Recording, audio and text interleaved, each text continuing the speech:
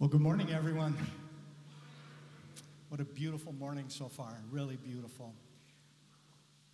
We are in a series on the prayer that Jesus was teaching us, the Our Father prayer. As part of that, we've been through different sections of this.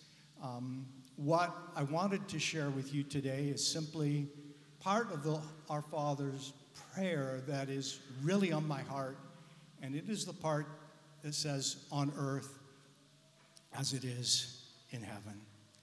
I want to talk about that and talk about what it means, talk about the kingdom of God today. But I would like to relate it also to the very beginning and the very end of the Our Father prayer. So the Our Father prayer starts with our Father. We're not praying it alone, we're praying it collectively. And at the very end, it also says, deliver us from the evil one. This is also part of being involved in the kingdom of God. So today we'll be talking about on earth as it is in heaven. And let's start, as we do, by just praying the Lord's Prayer together up on the screen here. Our Father in heaven, hallowed be your name. Your kingdom come, your will be done on earth as it is in heaven.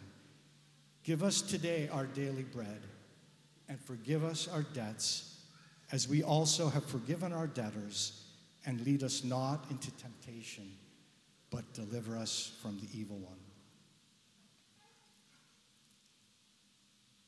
The very beginning of the Lord's Prayer starts with our Father. So it is a prayer for community. And what Jesus is doing here is Jesus is actually teaching his disciples to address God as Father, to address their God as Father.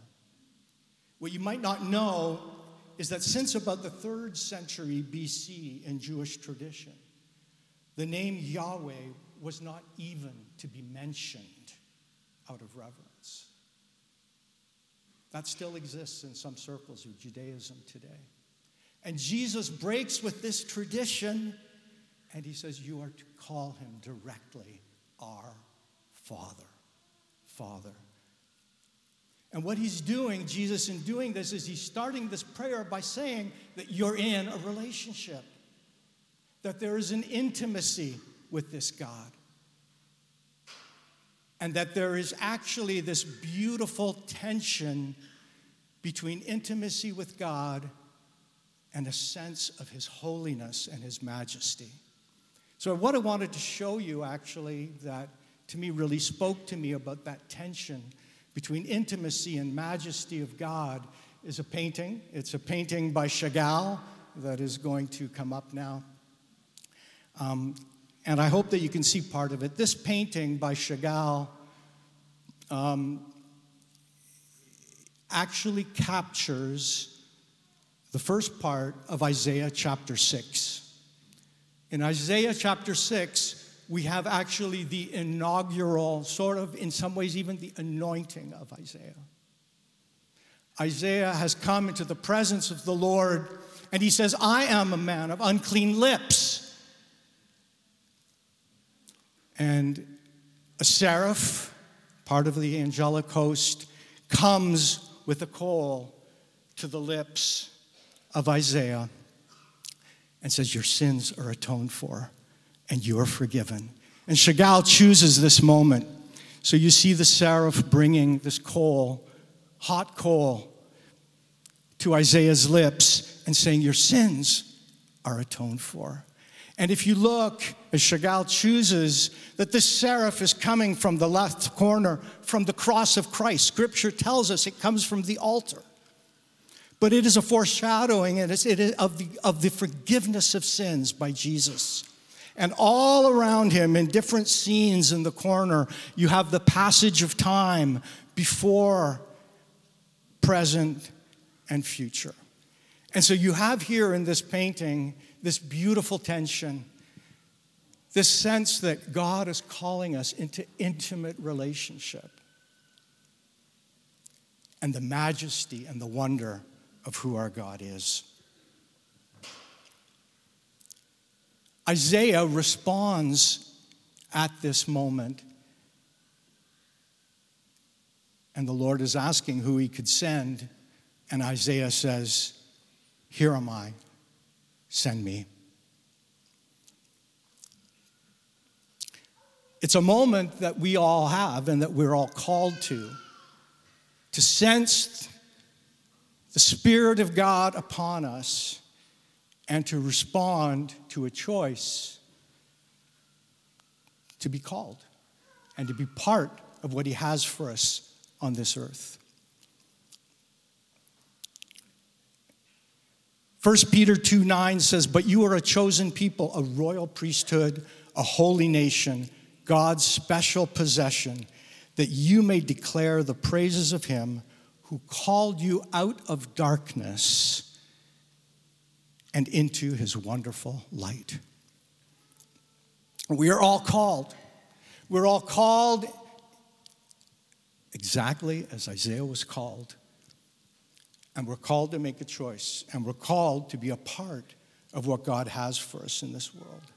And what God has for us is to be a part of bringing about his kingdom. So the scripture, if we continue with the Our Father's prayer, it is, "Your kingdom come, your will be done on earth as it is in heaven." We are all called to be a part of bringing about the kingdom of God on this earth.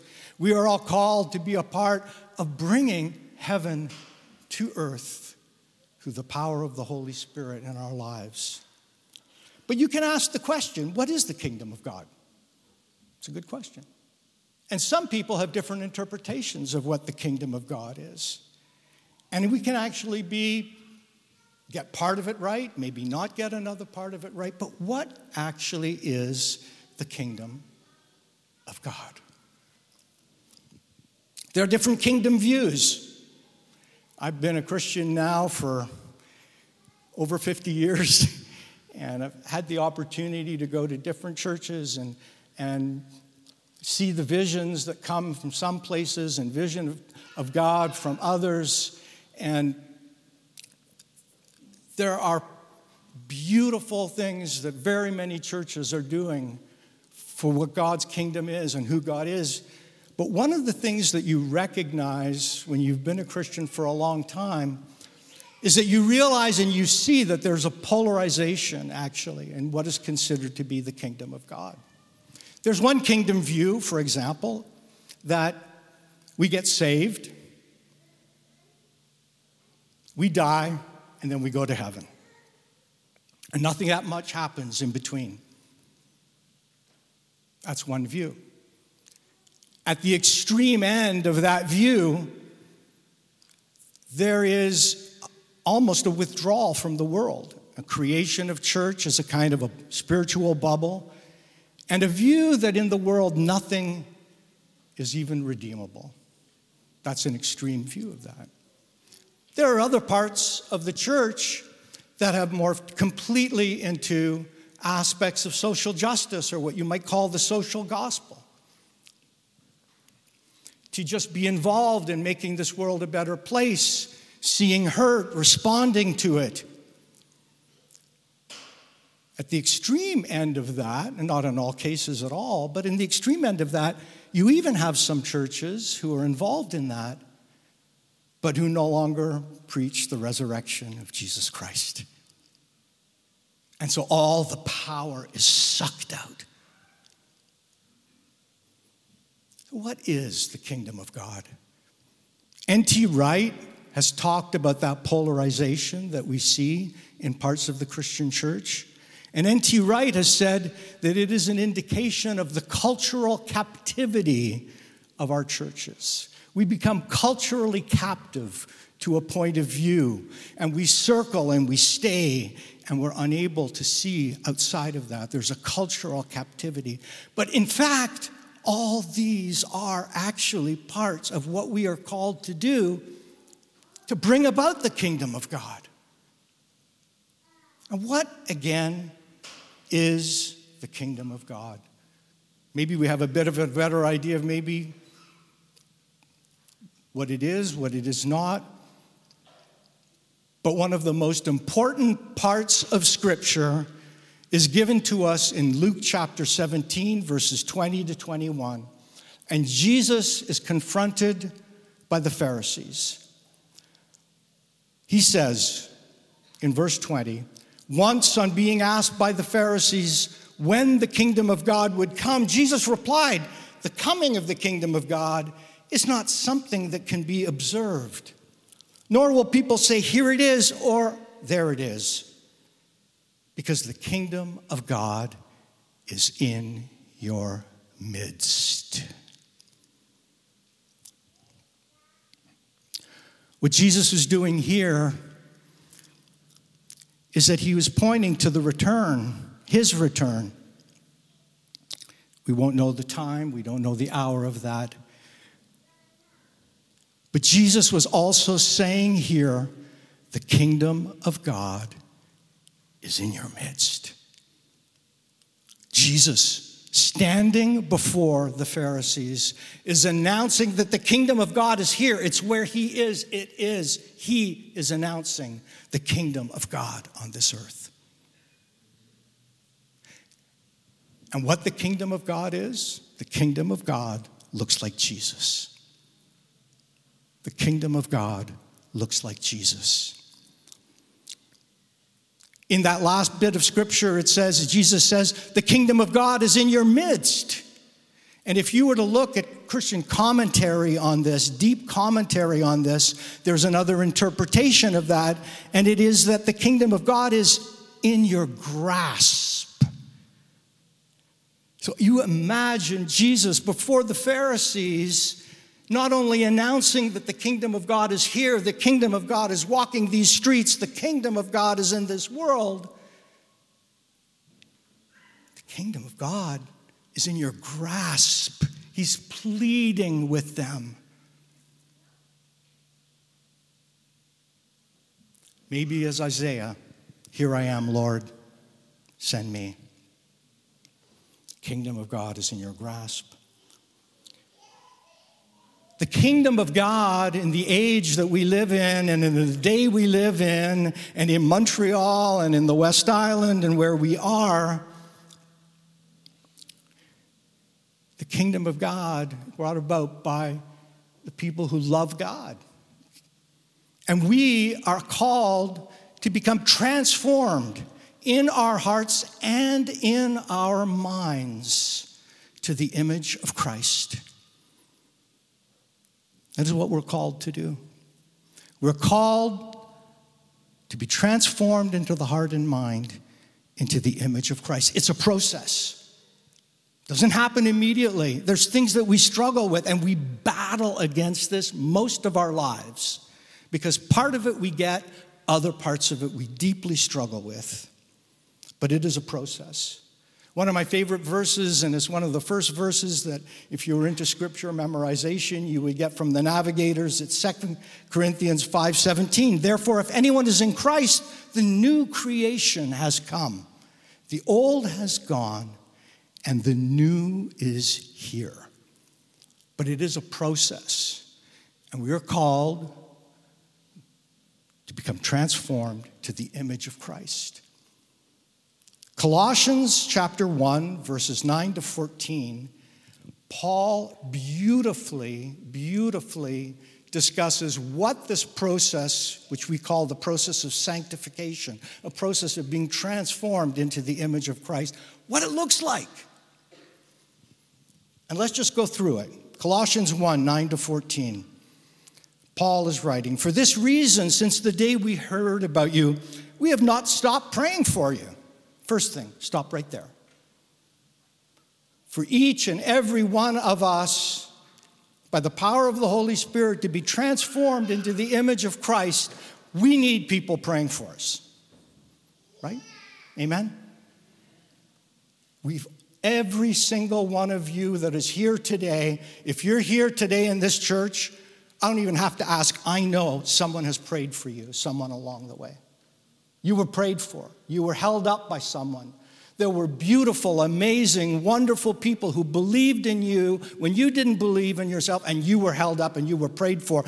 And it's continually It's not a one-shot prayer. It's not like I'm magically now wonderfully. No, it's a process for us to be transformed into the image of Christ by the power of the Spirit. And it's only a process because our human selves resist it. But we are called, we have been prayed for, and we're called to pray for each other. There are going to be people that the Lord puts on your hearts as you have been prayed for, that you will be called to pray for and to pray for continually. And the Lord answers those prayers. Amen. We continually ask God to fill you with the knowledge of His will through the wisdom and understanding that the Spirit gives. We do not do this out of our own efforts. It is not something we can even possibly do, but we are empowered into this change by the power of the Holy Spirit. Our wisdom, our mind, we develop a wisdom that sees this world through the lens of Jesus. And it affects our bodies, it affects our hearts, it affects our minds, and wisdom and understanding, so that you may live a life worthy of the Lord and please Him in every way. And we are called to glorify our Lord, bearing fruit in every good work. We are actually called, there will be fruit as we are transformed into the image of Christ. There is going to be something that comes out of us that is what we know as the fruits of the Spirit. Read Galatians 5, verse 22 for this. They're beautiful. These will come out of us. And it's not something that we construct. It is a beautiful demonstration of who God is and the power of the Holy Spirit in us. But we bear fruit in every good work. Every good work. Everything that we do, everything that we're involved in. Hi there, how are you?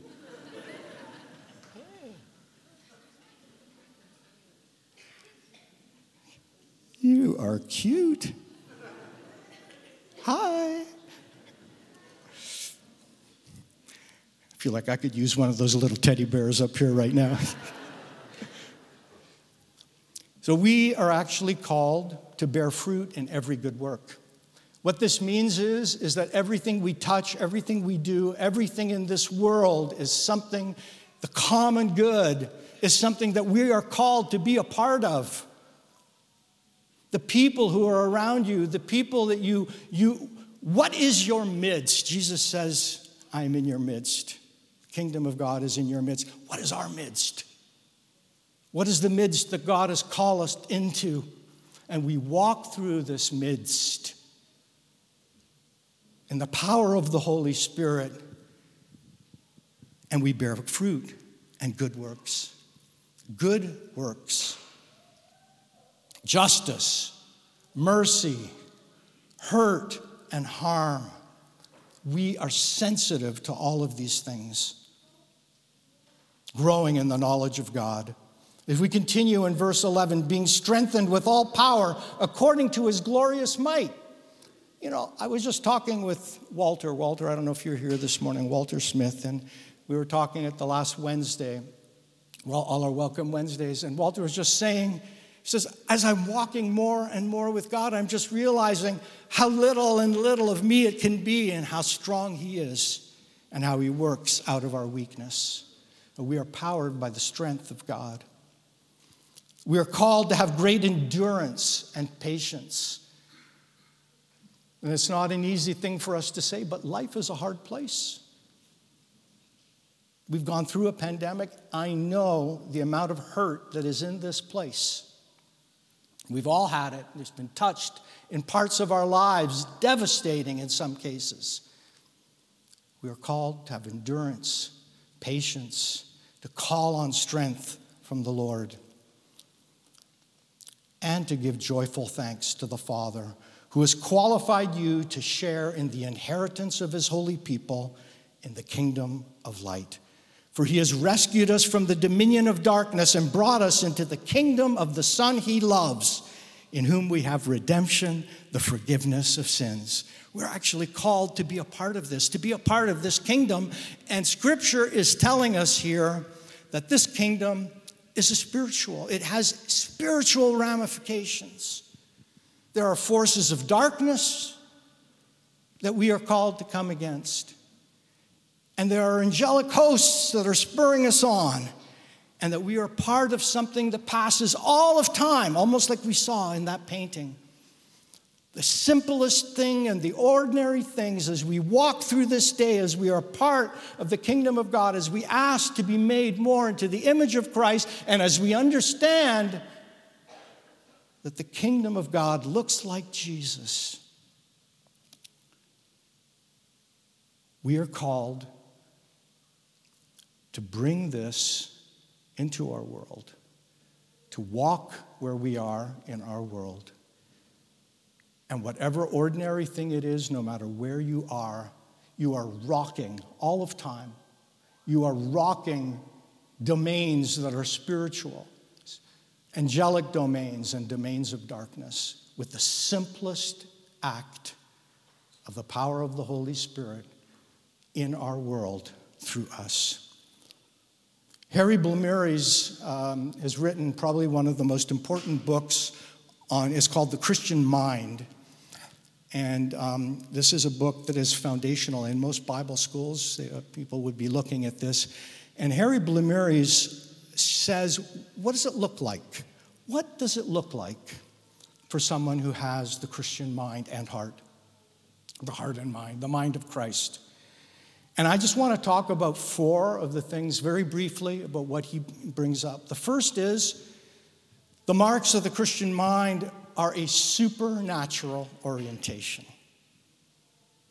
Our minds are lifted, and our eyes are lifted from looking down to looking up. And we see this world in its supernatural context. That our lives are here and that there's actually a battle of forces of darkness. And that we are involved in a conflict. And that ultimately the Lord will be the victor and he will return again. But there's a supernatural orientation. And there is an acknowledgement of an authority of God. That there is someone, that there is a God who exists, who I am under, and who has authority. Myself, my wants, my needs, who I am, the beginning and the end of me are not the end and beginning of all. The other mark of the Christian mind is an awareness of evil and wrongdoing. And this is something that the Lord will give to you. As you walk through wherever it is, whatever your midst is, the Lord is going to make you aware of wrongdoings and evil. And you're going to step back and you're going to know. And there's going to be a caution that's put there. This is the mark of the mind of a Christian. This is the life of Christ in us. The mark of the Christian mind is marked by its concern about people. God will build in us with the life of Christ like a radar for hurt in this world. A radar. And it becomes also almost supernatural in its sense. That we sense the hurt around us. We sense the pain that is there. We call for and we pray for people on their behalf. It's a supernatural operation.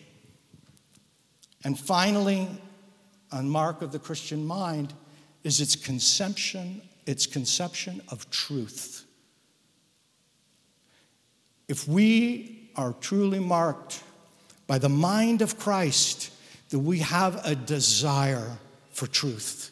What is true? It's not always easy to know what truth is. That involves sometimes even some work.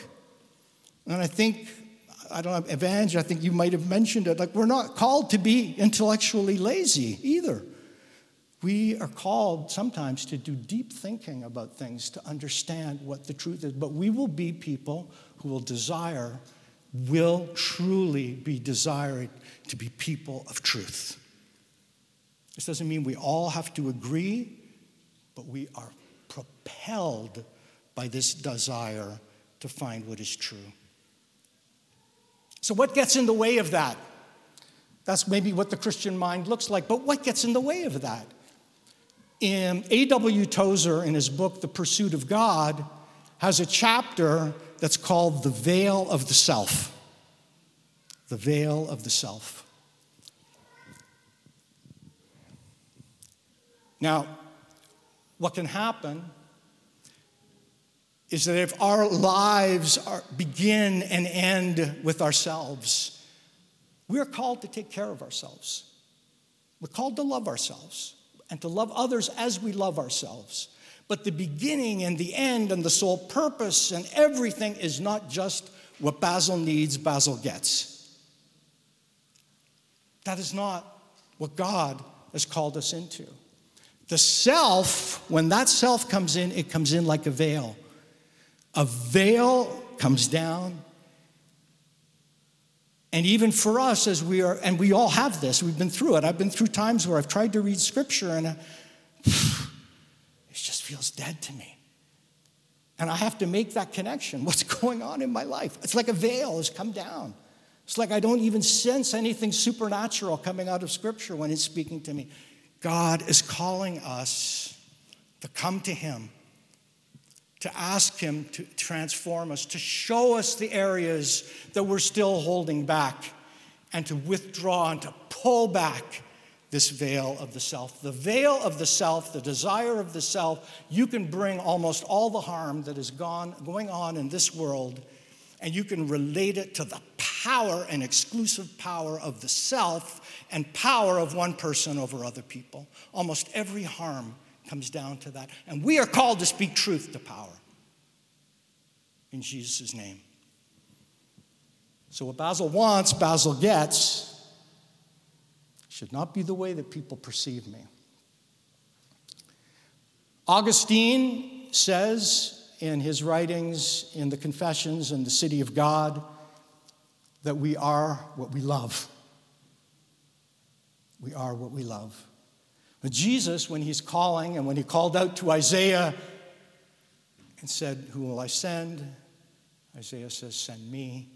God is calling us into the loves that he desires us to have. Love of him, love of others. The commandment that Charlie was sharing just now. Love the Lord your God with your heart, your soul, and your mind. Love your neighbor as you love yourself. We are called to be transformed into those loves, but there are other loves.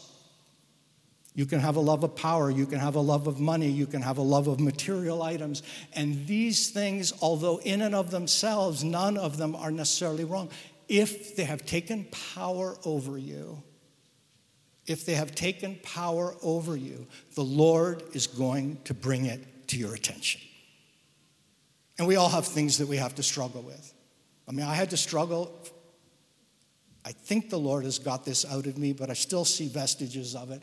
But I'm the person that had to appear strong. I wanted to be a strong person, and I needed that to be shown to people and for people to see that. Well, I had to go through things in my life, and the Lord has shown me, actually, his strength will be made perfect in my weakness. We all have areas, the veil of the self, and you will be in communication with God. And God, we all have, to some degree, the veil has not been pulled back fully for any of us. But God's intention is to pull that veil of the self back more and more and more with time. One of the people who studies Augustine, one of the most important scholars of Augustine, is a fellow called J.K. Smith, and he is a theologian who specializes, a scholar on Augustine. And he is coming back to this idea of we are what we love. And he has said that what happens in society, and that we don't realize it often even as Christians, is that we go into our world and we get involved in different things, but that we automate. Unconsciously, we automate behaviors from our culture. And these are also things that the Lord is bringing us to mind. We can bring and automate and bring those things even back into Christian culture inside the church. One of the things that we were being to do. I mean, I remember once, like, going to work, and I remember saying, this was not actually that long ago, so don't think it was just because I was a young Christian, right? I remember going and saying, okay, now, today, I'm going to work and saying, I'm really going to live this day for God. So just at the beginning, I started, I'm going to live this day for God. And so I go in there, and I prayed, I do my devotions, I start, and I get into work, and it was like one crisis after another, literally 15 minutes, and I was just back in like my usual mode here. Resolve issues, do this, do that. So like, we are also called to see. And each of us, what you could do is ask the Lord to see, to cast a light, and to help you to see with his eyes. To see with his eyes.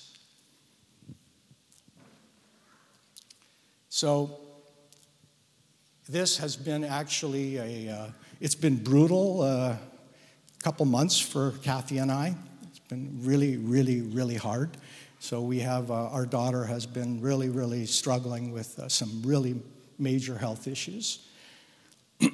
And we've been struggling with that. So I mean, I'm even up here. I mean, if this is touching your heart, I mean, it's only to the glory of God, because I kind of feel, still have been in a daze this whole month trying to deal with all of this. But one of the things that happens, and the questions that you can ask, is that what happens if I'm going through a period of time in my life? Okay, Basil, I understand. We're part of the kingdom of God. We have these things that we're supposed to do. I'm tired. I'm exhausted. I'm beaten up. This has been just too hard. And I want to thank, first of all, there's a number of people that have been praying for us. Thank you for them. But it's just too hard. What do I do? I can't even see where I'm supposed to go. I can barely see in front of me. And it's not just day by day. Sometimes it's hour by hour. We've been through that, right? You've been through that. Kathy and I, one of the things that we love is, we used to love a lot, is canoe camping. So we were pretty serious canoe campers. Like, we would get the canoe, head up in La Vérendrye Park, and head out for like 7 days before we had kids, but we still did canoe camping even as a family. But we would portage. So you'd portages, you go way back, and you'd have a topographical map. That's before it was on your cell phone. Probably still have to have a topographical map. I don't think you can get coverage up there for cell phones. Anyhow, and you drink the water out of the lake. It's beautiful, right? And so we'd be going, and I remember once we had this image, and we come back to it often in our Christian life. We had this image. Well, we know that there's a stream to the next lake. We have the topographical map on, we're canoeing and we have it on our knees. Well, it's there. There's no stream there. What? Well, I don't know. Am I reading it wrong? You take a look at it. No, you're reading it right. It should be there. So you go closer and closer. It's not there. Where's that stream to the next lake? And you go closer and closer. Where is that stream to the next lake? And we had this experience where we literally were right on top of it, and the entrance was hidden by a bush. You had to go behind the bush, and there was the stream. Our God is with us. We're limited. He's changing us into the image of Christ. We're still human beings here. We see only so much. And so Kathy had this verse that had come on her heart, particularly this month, what we're going through. I just want to share it with you because it's also part of bringing about the kingdom of God. Part of bringing about the kingdom of God is for us also to have a theology of suffering in our churches. That's also part of it, to understand that we go through things. Isaiah 42, verses 16 to 17. Think of the canoe camping here. I will lead the blind by ways they have not known. Along unfamiliar paths, I will guide them. This is to each of us. I will turn the darkness into light before them and make the rough places smooth. These are the things I will do. I will not forsake you, them, me. But to those who trust in idols, who say to images, you are our gods, will be turned back in utter shame. If we trust in God and we give our lives to Him, He's going to take us through ways that are difficult. And He's going to take us through this life and transform us into the image of Christ. And the perfection of that transformation will be in the next life. But He is leading us. And I'm telling you, you can be going through some of the most difficult things you've ever been through. God is as real about you bringing about the kingdom of God in that situation as any other, particularly maybe more marvelous or spiritual moment you've had. That is the reality of the Christian walk. Psalm 68, verses 4-6 says, "Sing to God, sing in praise of His name, extol Him who rides on the clouds. Rejoice before Him, His name is the Lord, a father to the fatherless." We are fathers to the fatherless. We've actually been called to be fathers and mothers even this morning with the dedication that was here. And we're called to be fathers to the fatherless. You want to bring grown men to their knees?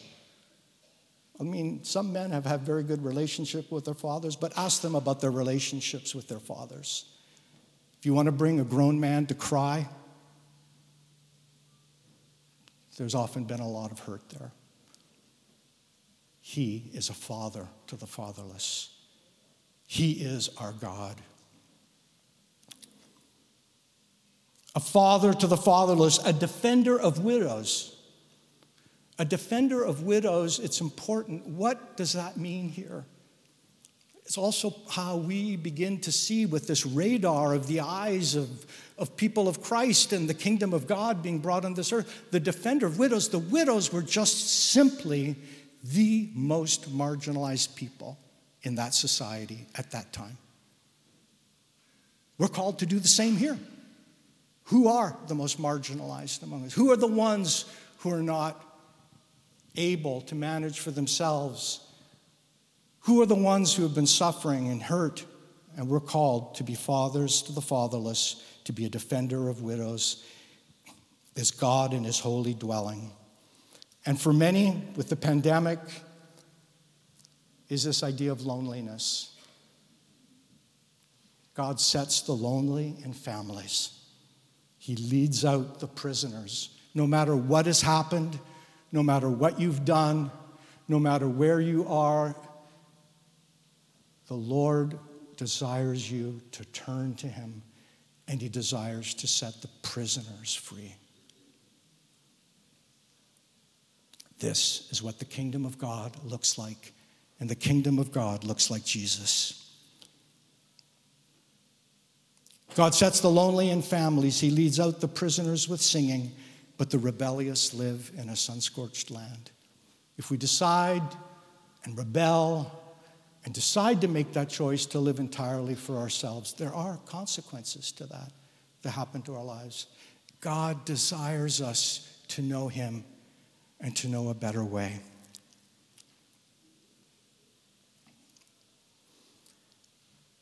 So we are called as Christians to be transformed, our hearts and our minds, into the image of Christ. That transformation will transform our loves. We bring heaven to earth when we are a Christ-reflecting light in the places of greatest need in our world. We're transformed into people of justice and mercy. We bring heaven to earth in the ordinary and difficult walk of our everyday lives amid deep suffering, as we love our families and those that the Lord has brought us into contact with. And we bring heaven to earth as we rejoice in the beauty of His world and creation. And I'm going to finish with a scripture. You won't have this in front of you.